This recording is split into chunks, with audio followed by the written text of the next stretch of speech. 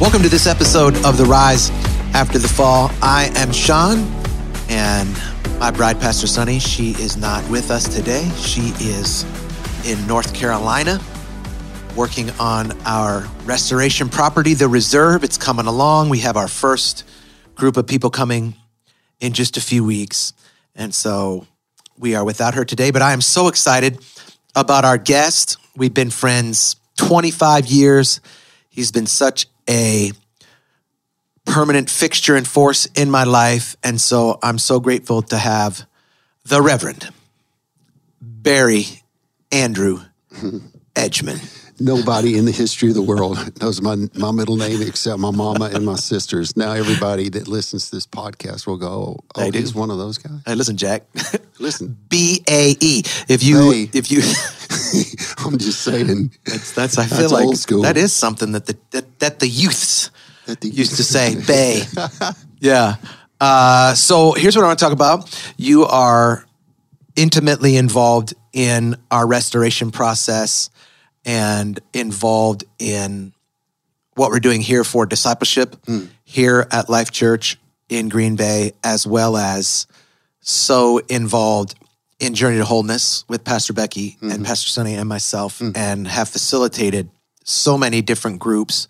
And the biggest thing that I do want to talk about today is the role that you play in the restoration process. I would say you're kind of our filter and our gatekeeper.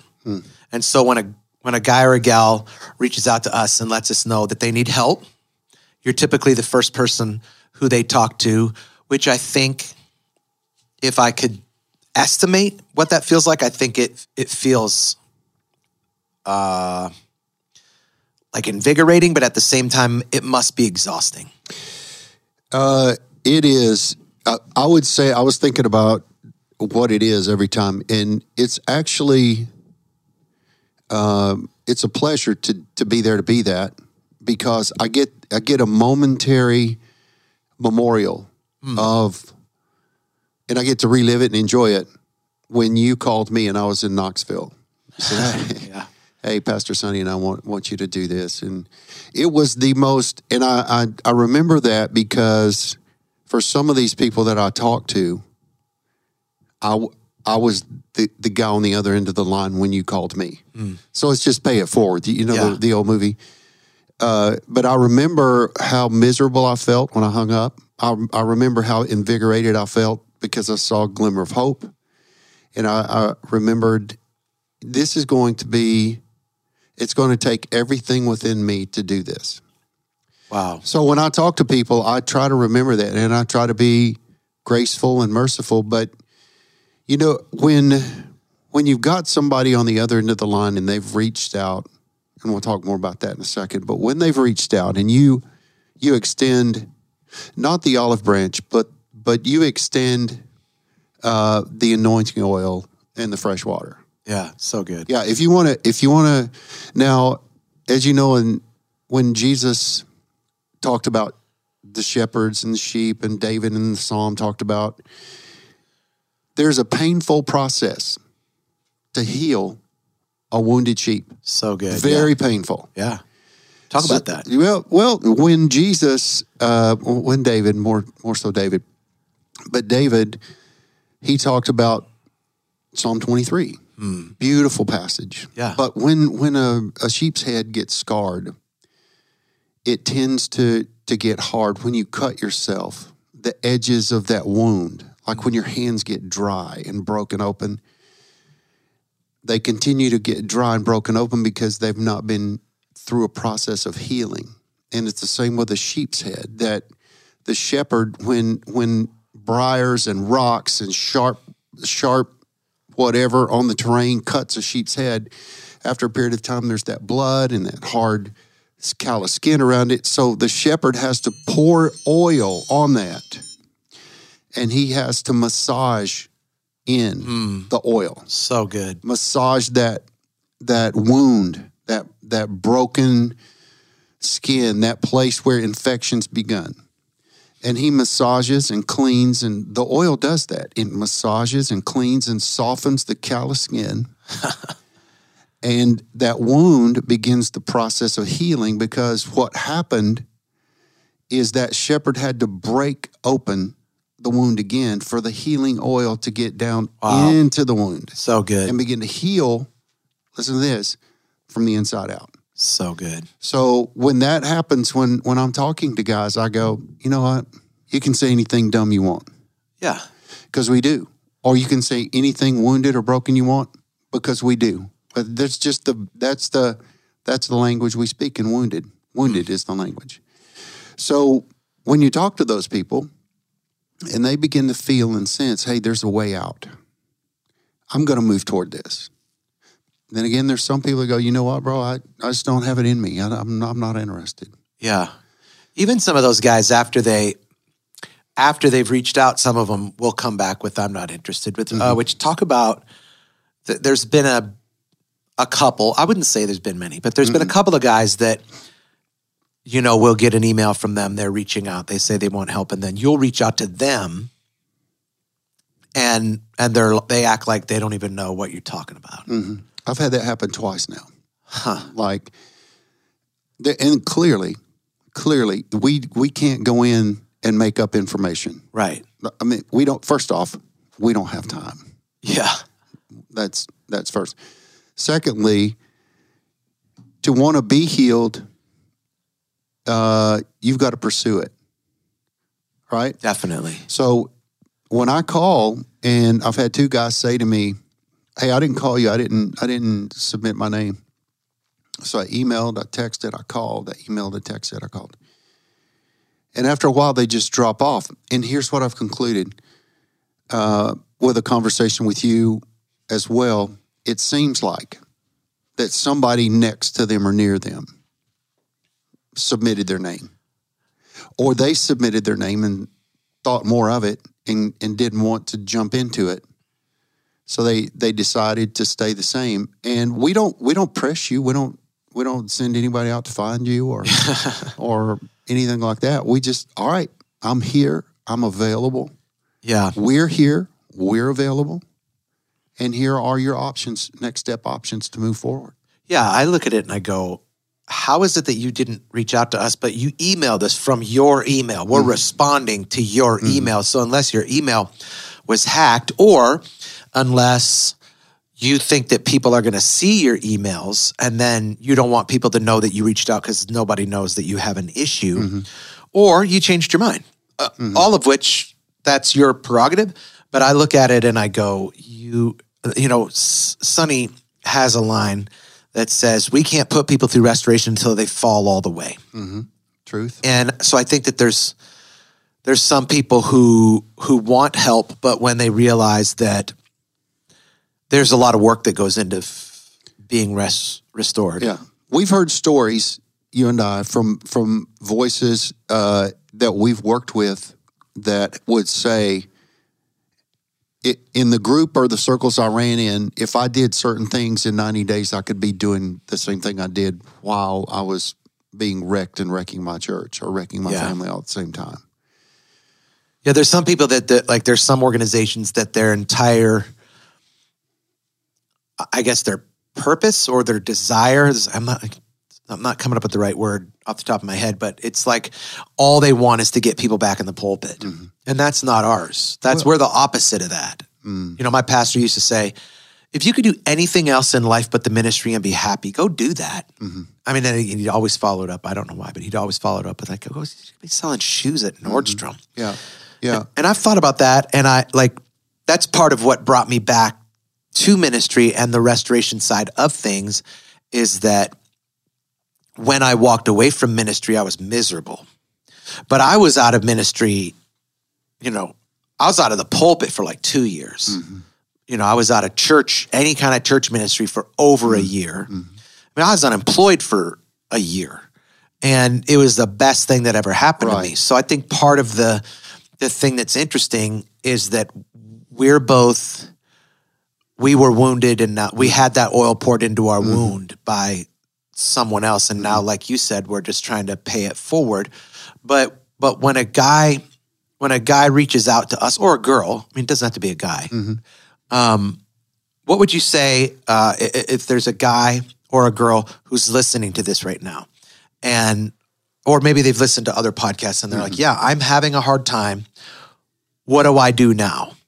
Like, I'm ready to jump into the process. What's that look like for them?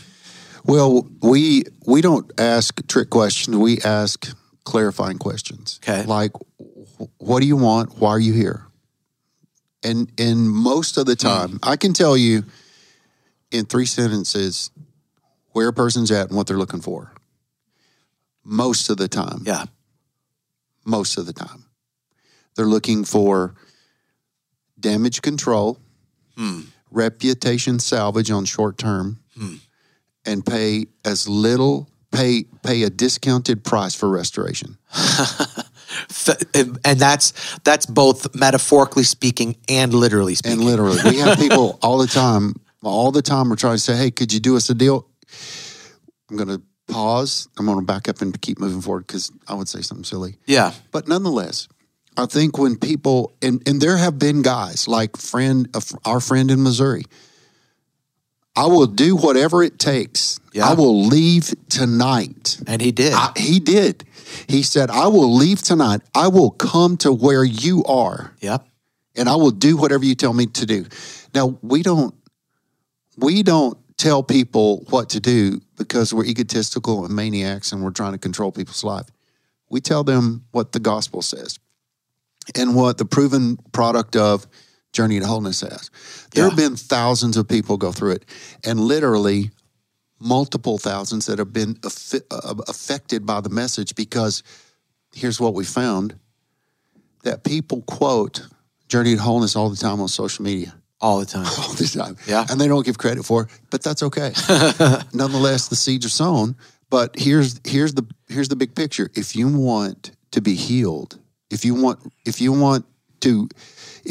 to move from the misery that you're in to a healing place that God has provided for you, then you'll do whatever it takes to get there. And I've heard you tell guys in the room, I've been in the room, the best thing that could ever happen to you is you lose everything and you go sell shoes at Payless, or if you got a Nordstrom's, go there because you make more money. But just quit everything. Yep. Stop. Quit trying to. Here's what I figured. I figured this, that most ministers have been trained to be incredibly great ministers, but they were never trained to be Jesus people. That's right. They were never trained to be disciples. Yeah. Here's what it looks like. You go to the Exchange Collaborative, click on, follow the prompts, you connect, and as soon as you connect, we get your information, and then we reach out to you within 2 business days. Yeah. And we figure out, what do you want from us? What do you need from us? Here's what we offer. I go through a little list of this is who we are, this is what we do, this is how we do it, this is why we do it, this is when we do it. Is that going to fit what you're looking for?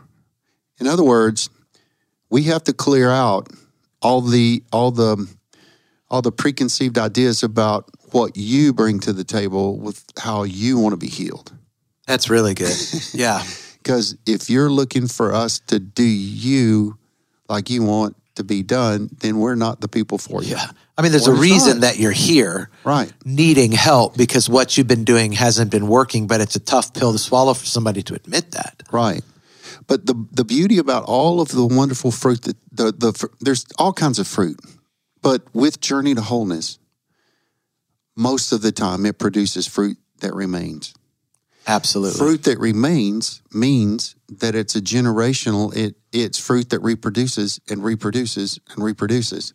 Now, we've seen guys who have jumped into Journey to Wholeness, and they've done it, and they thought, okay, I'm fixed in 12 weeks. That is the worst idea you could ever make, because it's like sanctification. That's why it's Journey to Wholeness. It's a work.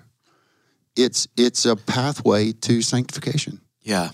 And it's you can't just stop.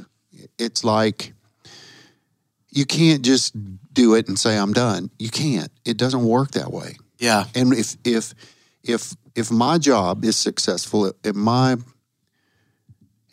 filtering is successful, then I help one to understand that this is a process. Yeah. It's not instantaneous. like microwave-ish, but it's both instantaneous and progressive. It's like sanctification. It starts now, it continues, and it's progressive for the rest of your life. Because not only do we have to fix you, but we have to fix generations to come, and we have to rewrite some history. That's a process. That's a lifelong process. And when you explain to that people, they go, "I've never." The people that really get it, and it's not because I'm saying it, it's because the system we use has been proven over 10 years. Yeah. It's been written, prayed over, bled over, spirit-filled. Thousands of people have been through it. Yeah. So it's not it's what we know works. Yeah. I know a lot of military guys. Right.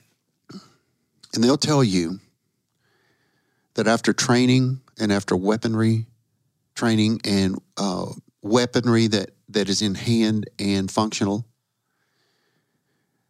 if you put two equally trained soldiers or Marines head to head, one will win.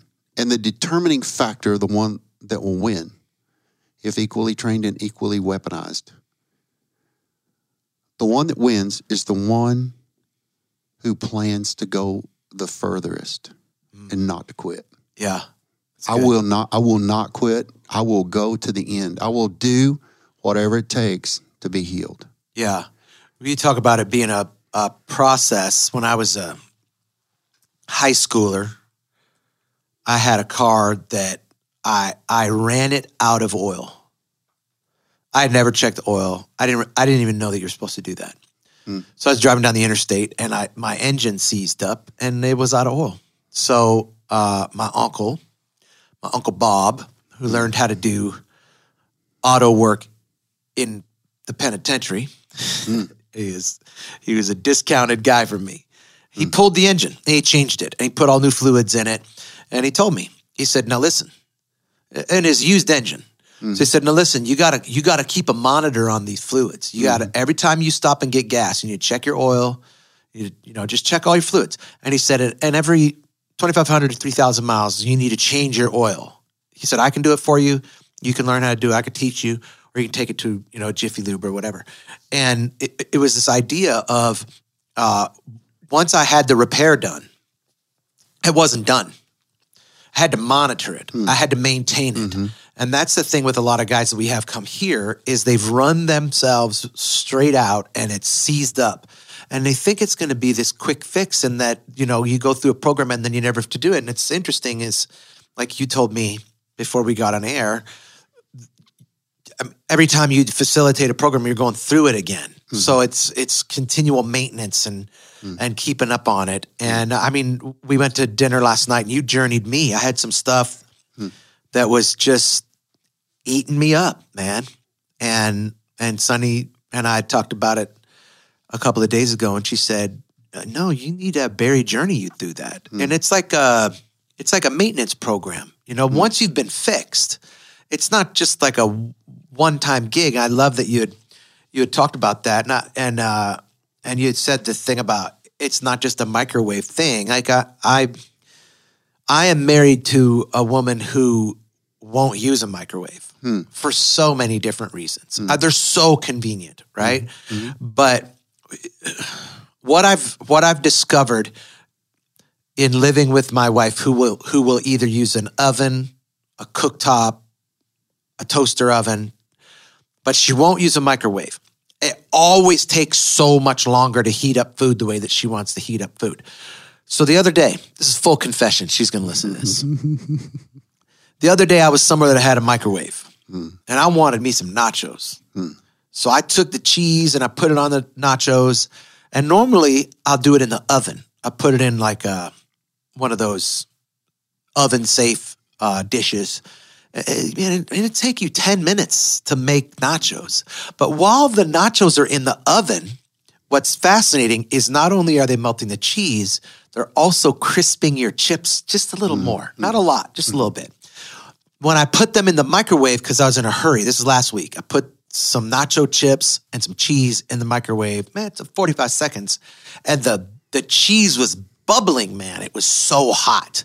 But when I got the nachos out the microwave, the chips were soggy, the cheese was crispy, and the flavor was almost gone.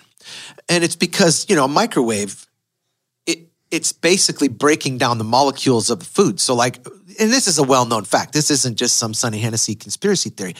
When you microwave food, it takes all the nutritional value away. Mm-hmm. And that's what happens when we're in this process is we're not looking to get stuff done quick or conveniently. We're looking to have this thing get cooked the right way so that in the process, you don't lose the core elements of what you were created to be. You can put somebody back in ministry anytime you want. Mm-hmm. There's a whole denomination within the church world that we won't talk about that does that. When somebody screws up, all they do is rather than changing their destiny, they change their destination. And they move that person, and that person's faults follow them. And so in Journey to Wholeness, it's challenging because we're going to push you.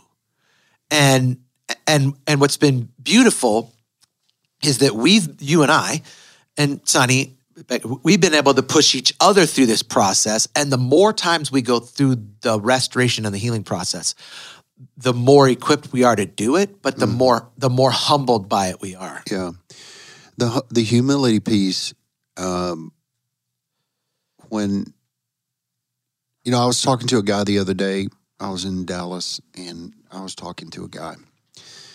And he was telling me a story, and he said 3 or 4 things that your average person would go, bro, what in the heck are you talking about? Like, what are you saying? What are you... Like bad stuff that he was saying? Or? No, why I asked, why are you doing some of the things you're doing? And he began to tell me, and then I said, now, what do you think God is saying to you right now? What should you do about it?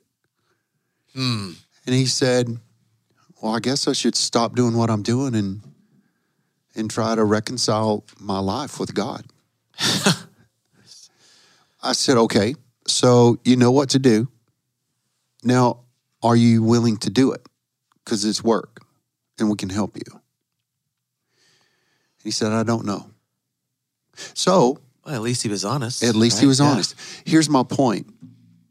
I think that we can be so caught up in repairing the breach with staples instead of stitches. Wow. I think what we want is a battlefield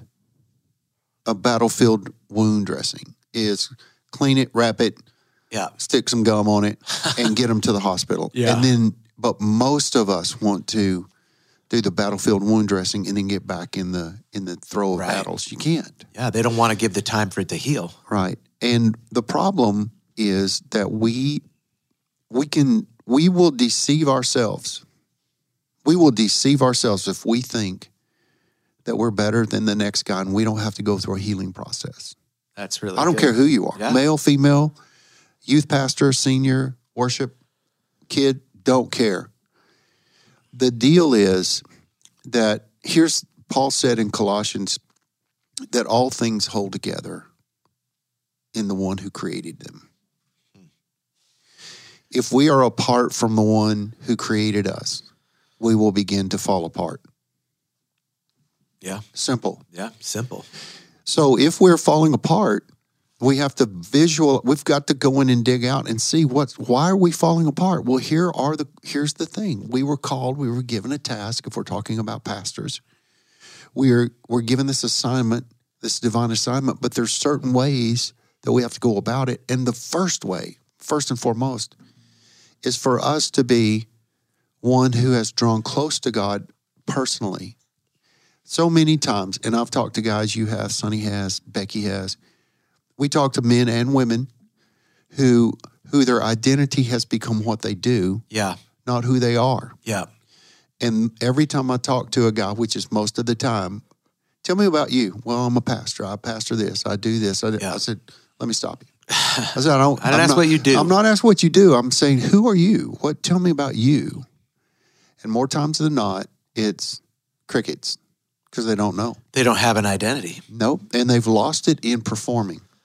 Now, You can say you're not a performer, but if you stand in front of people and you do any sort of service, especially in the church, you are performing a task. You are you are administering a word or an act or a service to the body. Yeah. Scripture says. We can become so good at that. So good. And so well crafted that we can do things that most normal people could never do. But if we do it without the anointing, we are crushing our own souls while some others may be helped. Well, I think we do a disservice in the church in the fact that a lot of times people hire for talent and they don't hire for integrity. Like they don't ask, like I don't know if I was in a job interview before to work in a church and had them ask me questions about my character. I mean, they definitely wanted to know about my qualifications. I had to preach for them, obviously, or sing for them or whatever. They wanted to see how I could perform, to your point. But it's interesting to me how many people in the ministry end up getting outpaced by their flock spiritually. So they were part of what led that person to their spiritual journey, but then that person becomes someone who outpaces them, because I do know lots of guys and girls in the ministry who are operating on talent. And so they're trying to come up with content. Like they feel like they're content creators. And so by the time they have their message written, it's definitely content. And so they're not outpacing the people. I was fortunate that I only worked for 2 pastors, and they both were continually growing spiritually. So I have that modeled for me. So if my staff or the people who are working for me, or who are attending my church, are outpacing me spiritually, then I'm in the wrong business. And here's the interesting thing is that people in the pew know whether or not you're pacing ahead of them spiritually or they're outpacing you. Yeah. They know. Definitely. They may not be able to verbalize it, but they sure as shooting know. Yeah. And here's the other part of that is that when we fall into that caliber of ministry performance, then we are executing our gift sets and skill sets and abilities strictly on reputational power versus Holy Spirit power. Yeah. And then that's where the suck comes in. It's the sucking of your soul. Yeah. And when that void begins to pull a vacuum, then we begin to search for things. I don't care who you are. We begin to search for things to fill it. I've talked to more guys lately who have lost the critical disciplines in their life in one area or another. Yeah. It doesn't matter. And I'm not talking about guys who look at porn or, please stop with all that. Just stop. Porn's not the issue. Just don't wave that flag because you got a problem with it. Just don't. Just stop. Here's the real thing. If there is not this relationship with the Lord Jesus Christ and it's being worked and seasoned day by day, then we will find things to fulfill our eyes. We will covenant with our minds, our eyes, or our souls, the things that bring us refreshing. And we're refreshing our flesh because our spirits are so weary. Yeah. That we don't, and there's a deception with that. Yeah. Some of the disciplines, the top 3 disciplines that I've run into in a general sense: overworking. Yep. Which means you neglect yourself and your family for whatever reason, feeling pressured, identity, whatever. Overeating. Yep. Eating for pleasure, eating for emotional fulfillment, not eating and then eating crazy stuff that at the wrong time of day. Yeah. Because you're working so hard. And then the other is the basic formatting of generalized spiritual disciplines. Yeah. You've talked about it many times. Scripture, prayer, communication with the Lord. In journaling or writing down, there's very great benefit to that. Yeah. But then also the other portion of that we leave out many times is the worship aspect. Yeah. Personal worship, not just corporate. And when those disciplines fall out of play, then other things begin to vacuum in or get pulled in place to fulfill that in our souls. Yeah, certainly. I think the thing that's challenging for people who are professional ministers is, how am I ever going to step away from what it is that I'm doing? There's some guys, and I've said this many times, that there's some guys who need to step away because they're a fraud. But there are some guys who need to step away because they're just exhausted, and some of that's self-induced.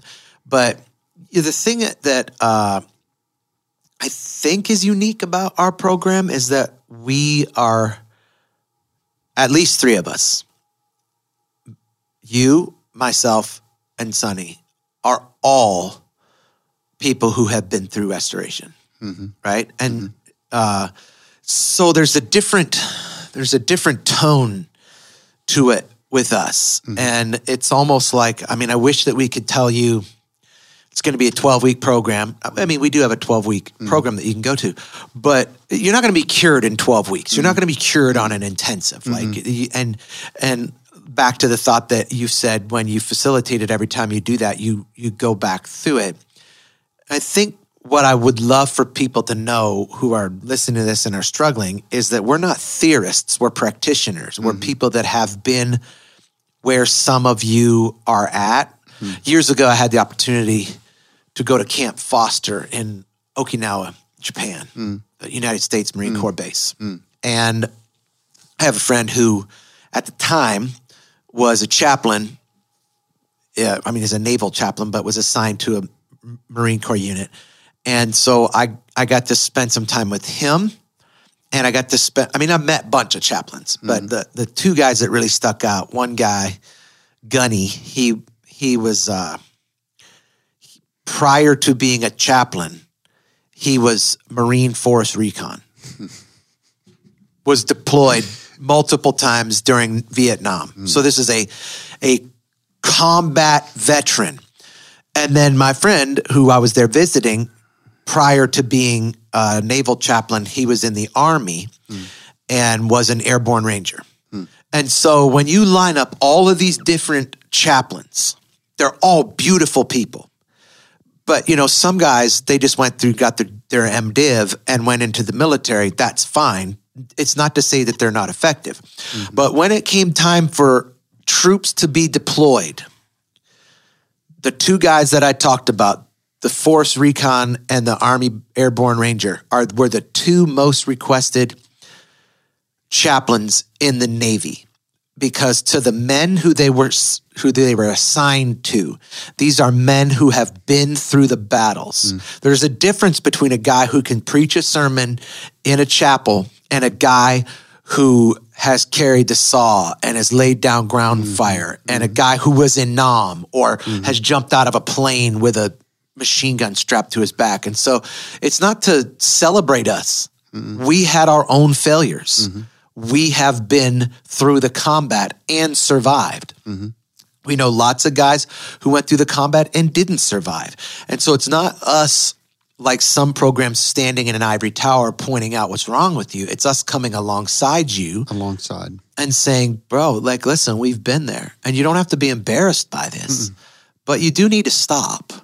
And so for the guys who have been through this, I know that we don't want to use any names. What's a success story that comes to your mind? What did that look like? Here was the secret for this guy. He was broken beyond repair in his own strength with his own resources. And he recognized, I'm done. That's good. Really good. Fear of the Lord is the beginning of wisdom. The word beginning means, in that verse in Proverbs, that a person has fallen to the bottom of the pit where there is no way out. And now the beginning is for you to understand clearly that the Lord is the only way out for you in that pit. Therefore, He is the only one. And God loves His shepherds so much that He will let you take your own self to the bottom of the pit until you wreck yourself And then once you wreck yourself and you want out, then he will help you. That's good. But he loves shepherds. But oddly enough, if you look at the Old Testament, one of the highest judged with wrath offices in the Old Testament was that of the shepherd. So, needless to say, and Jesus, again, the shepherd, the good shepherd. Good shepherd. So, this guy, he understood that I have nothing left. He was in ministry. He ministered to thousands of kids every year. Yeah. Thousands. And he said, I will do whatever you tell me to do. It doesn't mean that we were in control. It just means he's come to the end of himself. He's fallen as far as he can fall, Sonny says. Yep. And there's a little bit of bounce to get you up on your knees. Yeah. And we come alongside you and grab your elbows and say, all right, here's where we go. This is how we're doing it. Now, that guy today, as we speak, he is moving forward with his life. God is blessing him in ways that he never dreamt imaginable. Yeah.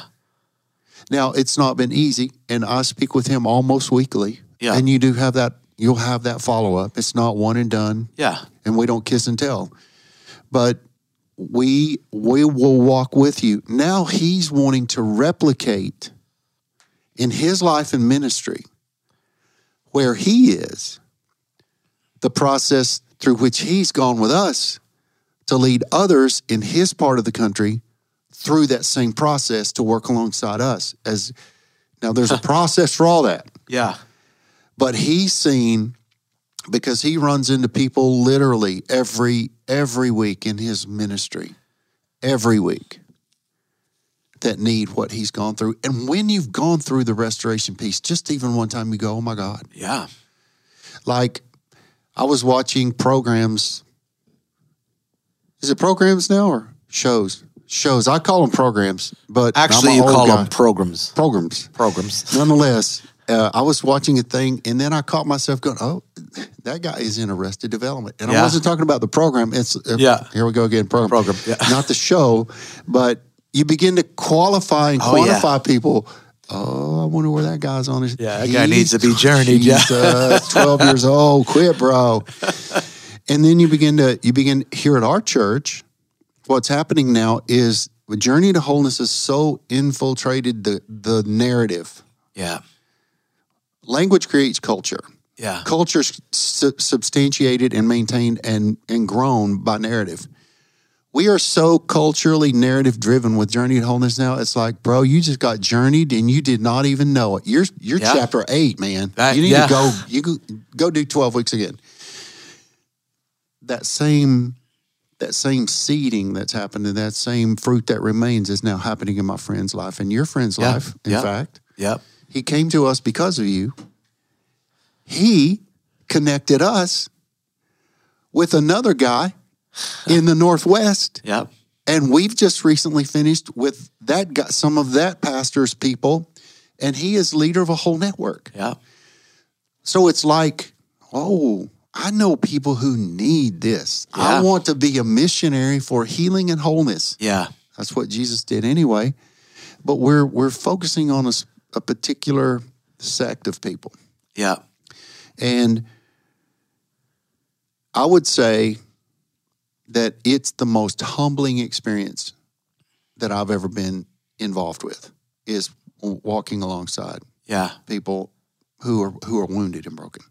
Yeah, and what's been interesting is, I mean, we've seen people from so many different walks of life. I mean, obviously, the purpose of this particular podcast is leaders in ministry, but they don't have to necessarily be pastors. But, I mean, we've had business leaders. We've had professional athletes. We've had musicians. Like, we have a whole crop of people who are, music stars that are coming out to the Reserve in North Carolina in a couple of weeks, and they're going to be journeyed. And you just go, there isn't a person that I've met who doesn't need to go through this process. And so when you're in leadership, one of the things that's challenging as a pastor is you feel like you start to, Sonny says, you start to believe your own press. And for people to think that they don't need restoration is a lie from the enemy. It is. It is. Here's the thing, that one of the things that it's become a mantra is if you hear the voice of accusation, contempt, and condemnation, most of the time when you're wounded, you can't differentiate if it's your own voice or the voice of the enemy. Yeah. And most of the time when we're wounded, we become nothing more than a speaker with his amplification of accusation and condemnation. Yeah, that's really good. And being critical. If for 1 minute you think, well, I don't need that. There was a guy who's extremely popular in Scripture, extremely, and he loved the letter I. And if you think hard enough, you'll figure out real fast that if I'm perfunctorily using the word I, then I've found my own substance and ability in who I am. It's really good, bro. And if my woundedness is the apex of who I think I am and can be, and I can heal myself, clean up on all night, my man. Yeah, well, it's the challenge is that we live in denial because we don't, in the let's just say this is a sweeping term, but in the church world at large, we have not fostered a culture of accountability. That's one. I mean, maybe that's not even the word that I'm looking for. No, you're on it. That's a good word. Yeah, or even somebody being open about their struggles. It's just like, why is it that we're afraid? Why is it that we work in a business where every week we're getting up and we're trying to get people to adjust themselves spiritually, but we don't think that we need to be adjusted spiritually? So like, yes, we exist because we want to take people who have fallen, leaders who have fallen, and restore them. But I would also argue the fact that equally as important, and perhaps more important, is this idea of warding people off from having failures. And so, okay, do we have a program where people can come in and they can be restored and maybe put back in ministry, or people who can be honest and open about where they are in their own spiritual, emotional lives and just say, if I were to go through this program, maybe I wouldn't have a failure or a fall. Well, that's been part of your heart just as we jumped into this reserve thing is, wait a minute, what if we could, and Becky says in Journey to Wholeness, she makes a quote by, what's his name? Anyway, great quote. Should have remembered the guy's name, but the gist of it is, instead of pulling people out of the river, let's go upriver and see why they're falling in. Yeah. And that's been key to your heart is, wait a minute, we can stop this. Yeah. But then becomes, now that's a different animal. That's a different puppy. If a guy's broken and I'll do anything to get fixed, it's either this, I'm not broken and I think I'm okay, but anybody who's been through restoration can see clearly I'm broken. Yeah. There's one. Middle ground is I'm not broken and I'm not wounded or hurt enough to change my behavior, so I'm going to keep going like I'm going.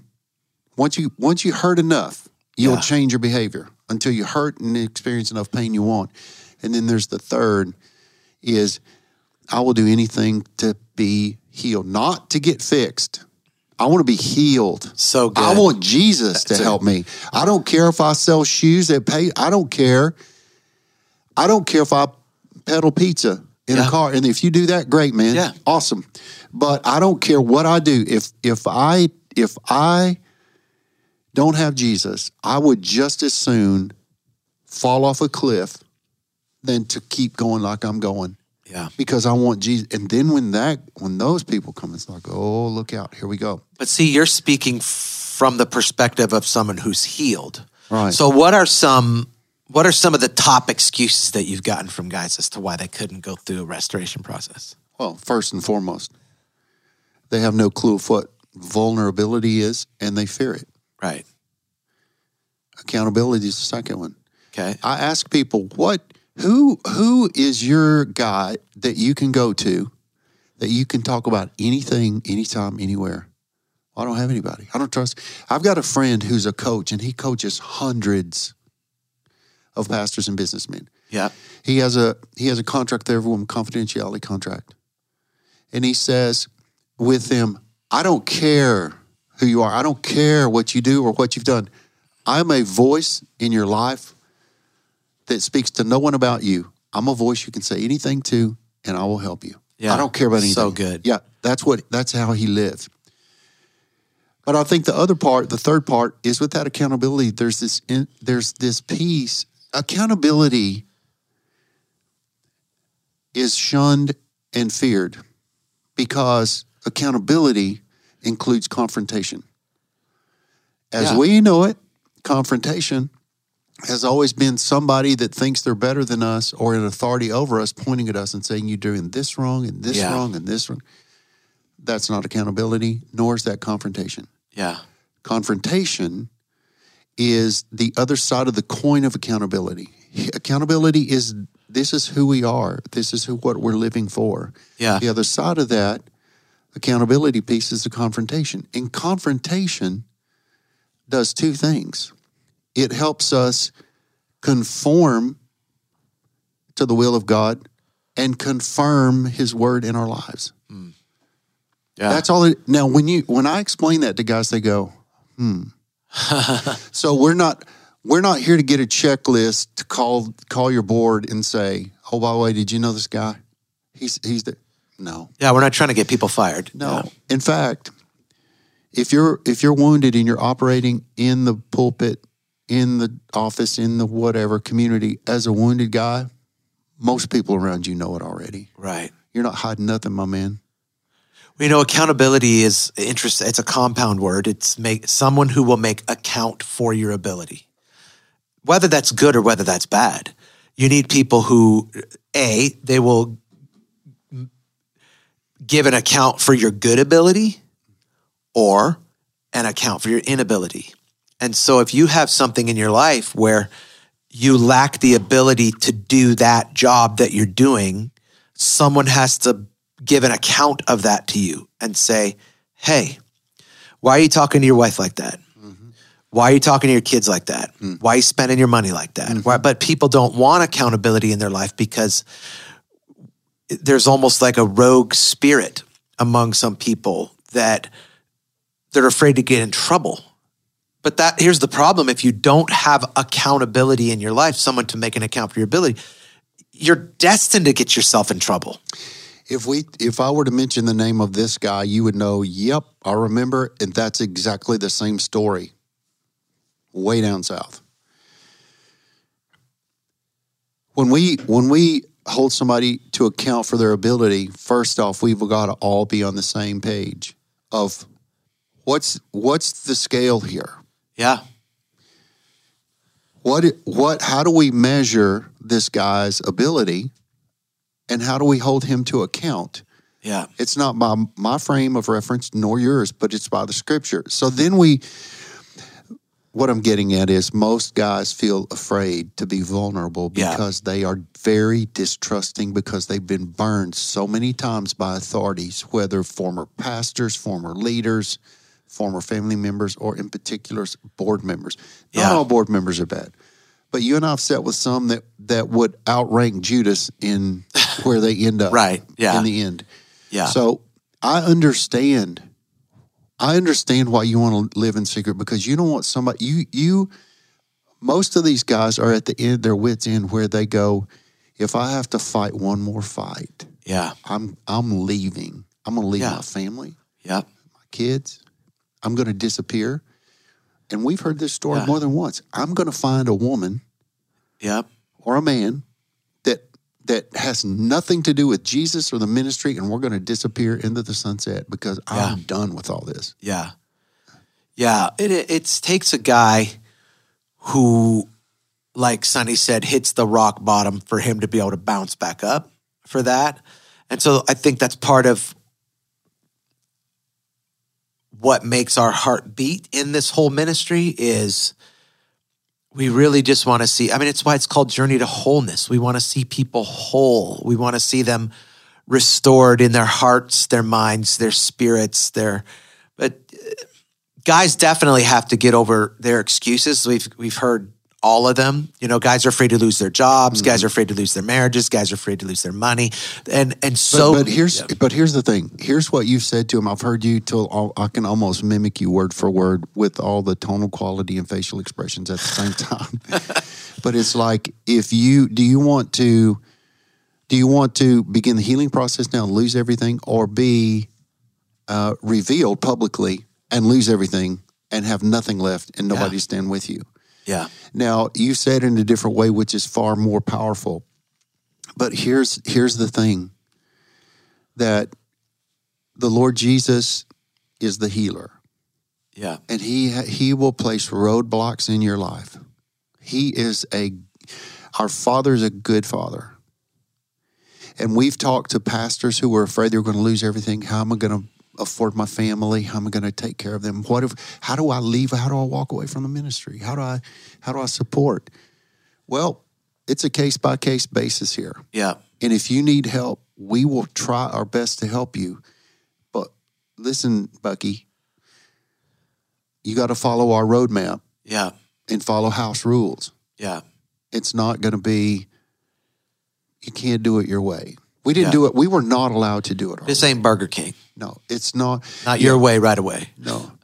It's what does healing look like? Yeah. What's the pathway to restoration for my soul and my mind and my heart and my spouse's mind and heart and soul and kids, if kids are involved. We don't work with churches or boards. I mean, I would probably see that's coming down the road here eventually, down the road maybe. But right now, it's about you. It's about you saving your family and your soul. Yeah.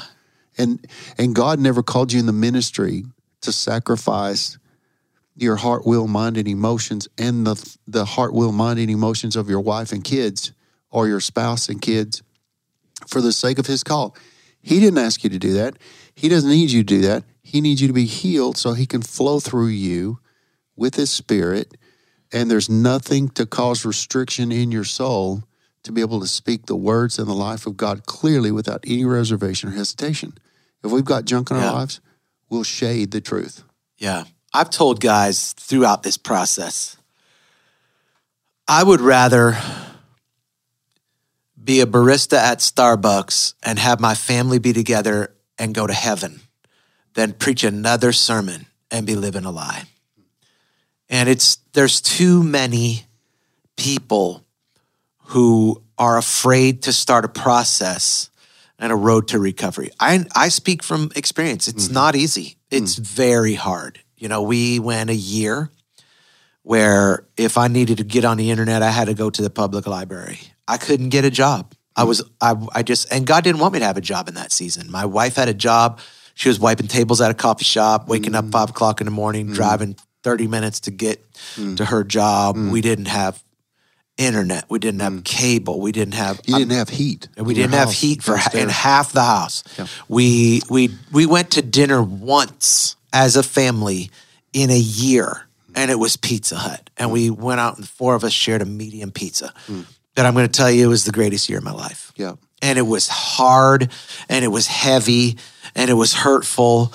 But once I leaned into the process, then the Holy Spirit met me at the point of my need, and it redefined who I was as a person. It redefined who you are as a person. It changed Sunny. Like she's a totally different person than she was before she went through the process. And so there are people who are listening to this right now who are on the precipice of something and people who are in the midst of something. And I know that you're scared. I know that you feel like somebody's going to expose you, you're wounded, whatever that may be. But I promise you, we aren't here to expose you. We're here to help you go through the process of restoration and healing. We're not going to promise that you're going to be back in the ministry. We're not going to try to get you back in the pulpit as fast as possible. We're trying to get you into heaven. We're trying to make sure that you finish the race in your marriage, trying to make sure that your kids still see their mama or their daddy every morning because there wasn't a divorce. And to do that requires that people put in the hard work. And so if you listen to this and you say, listen, I think I'm ready for that, you can get us on social. You can get us on our website. You can get us through the Life Church Green Bay website. And guys like my brother, the Right Reverend Barry Andrew Edgemon, are here to help. So let me say one other thing, and then I want to ask you a question about the reserve. So what we're really talking about, the most painful part of this process. Once you start the process, that's 50% of the hard work. Yeah. Then there's another 25% where your body and your mind begins to adjust to it. Yeah. For the first year I was here, I drove Lyft. Yeah, you did. Yeah. In wounded Barry driving Lyft, it was misery and agony. I mean, it was horrible. But as I look back, that was the pathway for the Lord to work in my heart, because you know what he was doing? I decided that I was going to be the best Lyft driver. Huh. And if that's all I did the rest of my life, and I lived alone and worked at Life Church till I died, I decided that's what I'm going to do. And I called you one day. I said, I'm going to celebrate I'm going to celebrate the small victories. And I had done so many rides and got so many great approvals that I was a 5, whatever it is. Yeah. 5-star, whatever. But I didn't care anymore. I was at the point where I would do anything. And as I look back with lenses, Journey to Wholeness healing lenses, yeah, I look back at it and I go, the Holy Spirit, in all of my frustration and anger and going through Journey to Wholeness and what the heck is going on here, the Holy Spirit was massaging oil into the wound. He was softening up. He was breaking up. And as that oil, medicated oil that the Holy Spirit applies to us, as it got down in the wound, it began to heal from the inside out. Yeah. It began to change. And then the outside began to reflect the inside. Yeah. And then you begin to see, oh my God, had he not delivered me, I would not be here today, and probably you would not be here today. Yeah. What about you mentioned this morning in the sermon in your message, it was good, probably the funniest I've ever heard you in a long time. But you talked about one of your friends who is a coach for CEOs. Yeah. And you're talking about there's now an opportunity at the reserve for that. Yeah. What is that? It's an opportunity for people who are business leaders to just be able to go through a journey intensive. And so he's going to be talking to some of the CEOs who he coaches and try to get them gathered together and go through the process. Because it's not just pastors who can go through this. Like we had said, we've had so many different types of people go through it. Yeah. And it's a universal type of thing for a person who is willing to open themselves up to it. And to, for somebody who's not open to go through it, it's just going to be painful. Our good friend Alan Griffin, your best bud, said to me one time on a phone call, he said, we can't care more for people than they care for themselves. Facts. And if people are at a point where they begin to say, I want more than this. I want to move forward, be healed. Yeah. We're the place. Yep, we are. So if you're listening to this and you need help, we're here, we're ready, we're willing, because we believe there is a rise after the fall.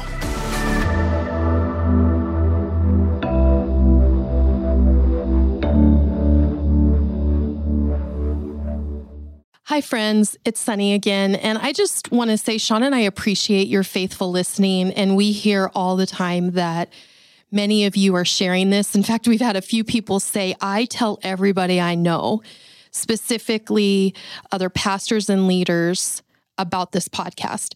And so we may have shared in our early season 2 episode about the story of getting a retreat center that we're now going to call the Reserve. 20 acres, multiple houses, and the ability to house pastors and leaders, their families. We're going to basically say we're hosting the hurting, we're hosting the betrayed, we're restoring the betrayer. And so now we have a campus to do that on, a 20-acre property to do that on, as well as we'll continue to bring people into Green Bay, and we provide help in the finances for that and the housing for that at times as needed. Also, we'll continue to go to people. We've done that over the last couple of years, flown directly to couples in crisis. That's been an ongoing thing that Sean and I, Pastor Becky, Pastor Barry have done. But what I wanted to ask you is that because this retreat center is $1.8 million, which actually for 20 acres, a massive house, other housing, it's really reasonable. We just happened to find it in a great location, and the person who's selling it to us has a ministry heart. He's on the board of the church that we interned at, coming right out of Bible college. It's just crazy, the God story. But we need to get $600,000 as the down payment. Now he's going to spread that over the first year. So it's $54,000 a month. Whew. Then after that, the $1.2 million that we will finance with him, those payments will start, and that's in the $70-some hundred. So $7,000 a month, plus utilities and expenses, but that's much more palpable than $54,000 a month. But for this first year, we're grateful that we didn't have to come up with $600,000 to even begin work on the property. We already own it. We're already doing construction. But what I would ask you is if you would consider, and you may say, it's me, I have, $100,000 put away for our church that we are going to start construction on something. Or you may say, I have $1.8 million at the church I lead, and we were breaking ground, but I feel this is the crazy thing. I've heard some crazy stories about pastors who, after having the money or praying for the money, and they get it for something God's having them do, God told them to give it away. But then God exceeded their expectation, and they came back and had 8-fold, 9-fold. I know of a church in Texas, this just happened. They gave $1 million they had raised to break ground on a new property, and someone had been at this conference with them, and they had a roof that had caved in, and it was $1 million to repair it. And God told him, give the $1 million. Well, he did. And within a few weeks, they had a company come to them and offer them money for the land and to give them land they owned. And they basically were given about $8 million from their $1 million they gave away. So I just know that when Sean and I even have given $1,200, which was our first big gift when we were first married at a conference, and God told us, give everything. And we had $1,201 in our bank account, which was a ton for us. It was like our savings. We gave it, we got home, and we had a check in our mailbox for $1,250. Now, we made $49 on that, but it increased our faith. We made a lot of return on our faith and that investment, and knowing God will never ask us to give, that he doesn't have a huge plan. So I take this time to say, you might be the one that says, we're going to give you 1.8. You'll never have to worry about money as you do this ministry. You might say, we're going to give you $600,000 for the down payment so that you don't have to stress for the first year at $54,000 a pop as you build it out. Or you might say, we're going to give monthly, or we have something else in mind. Thank you for considering it. Thank you for stepping out in faith, and thank you for being a faithful listener to this. We appreciate you.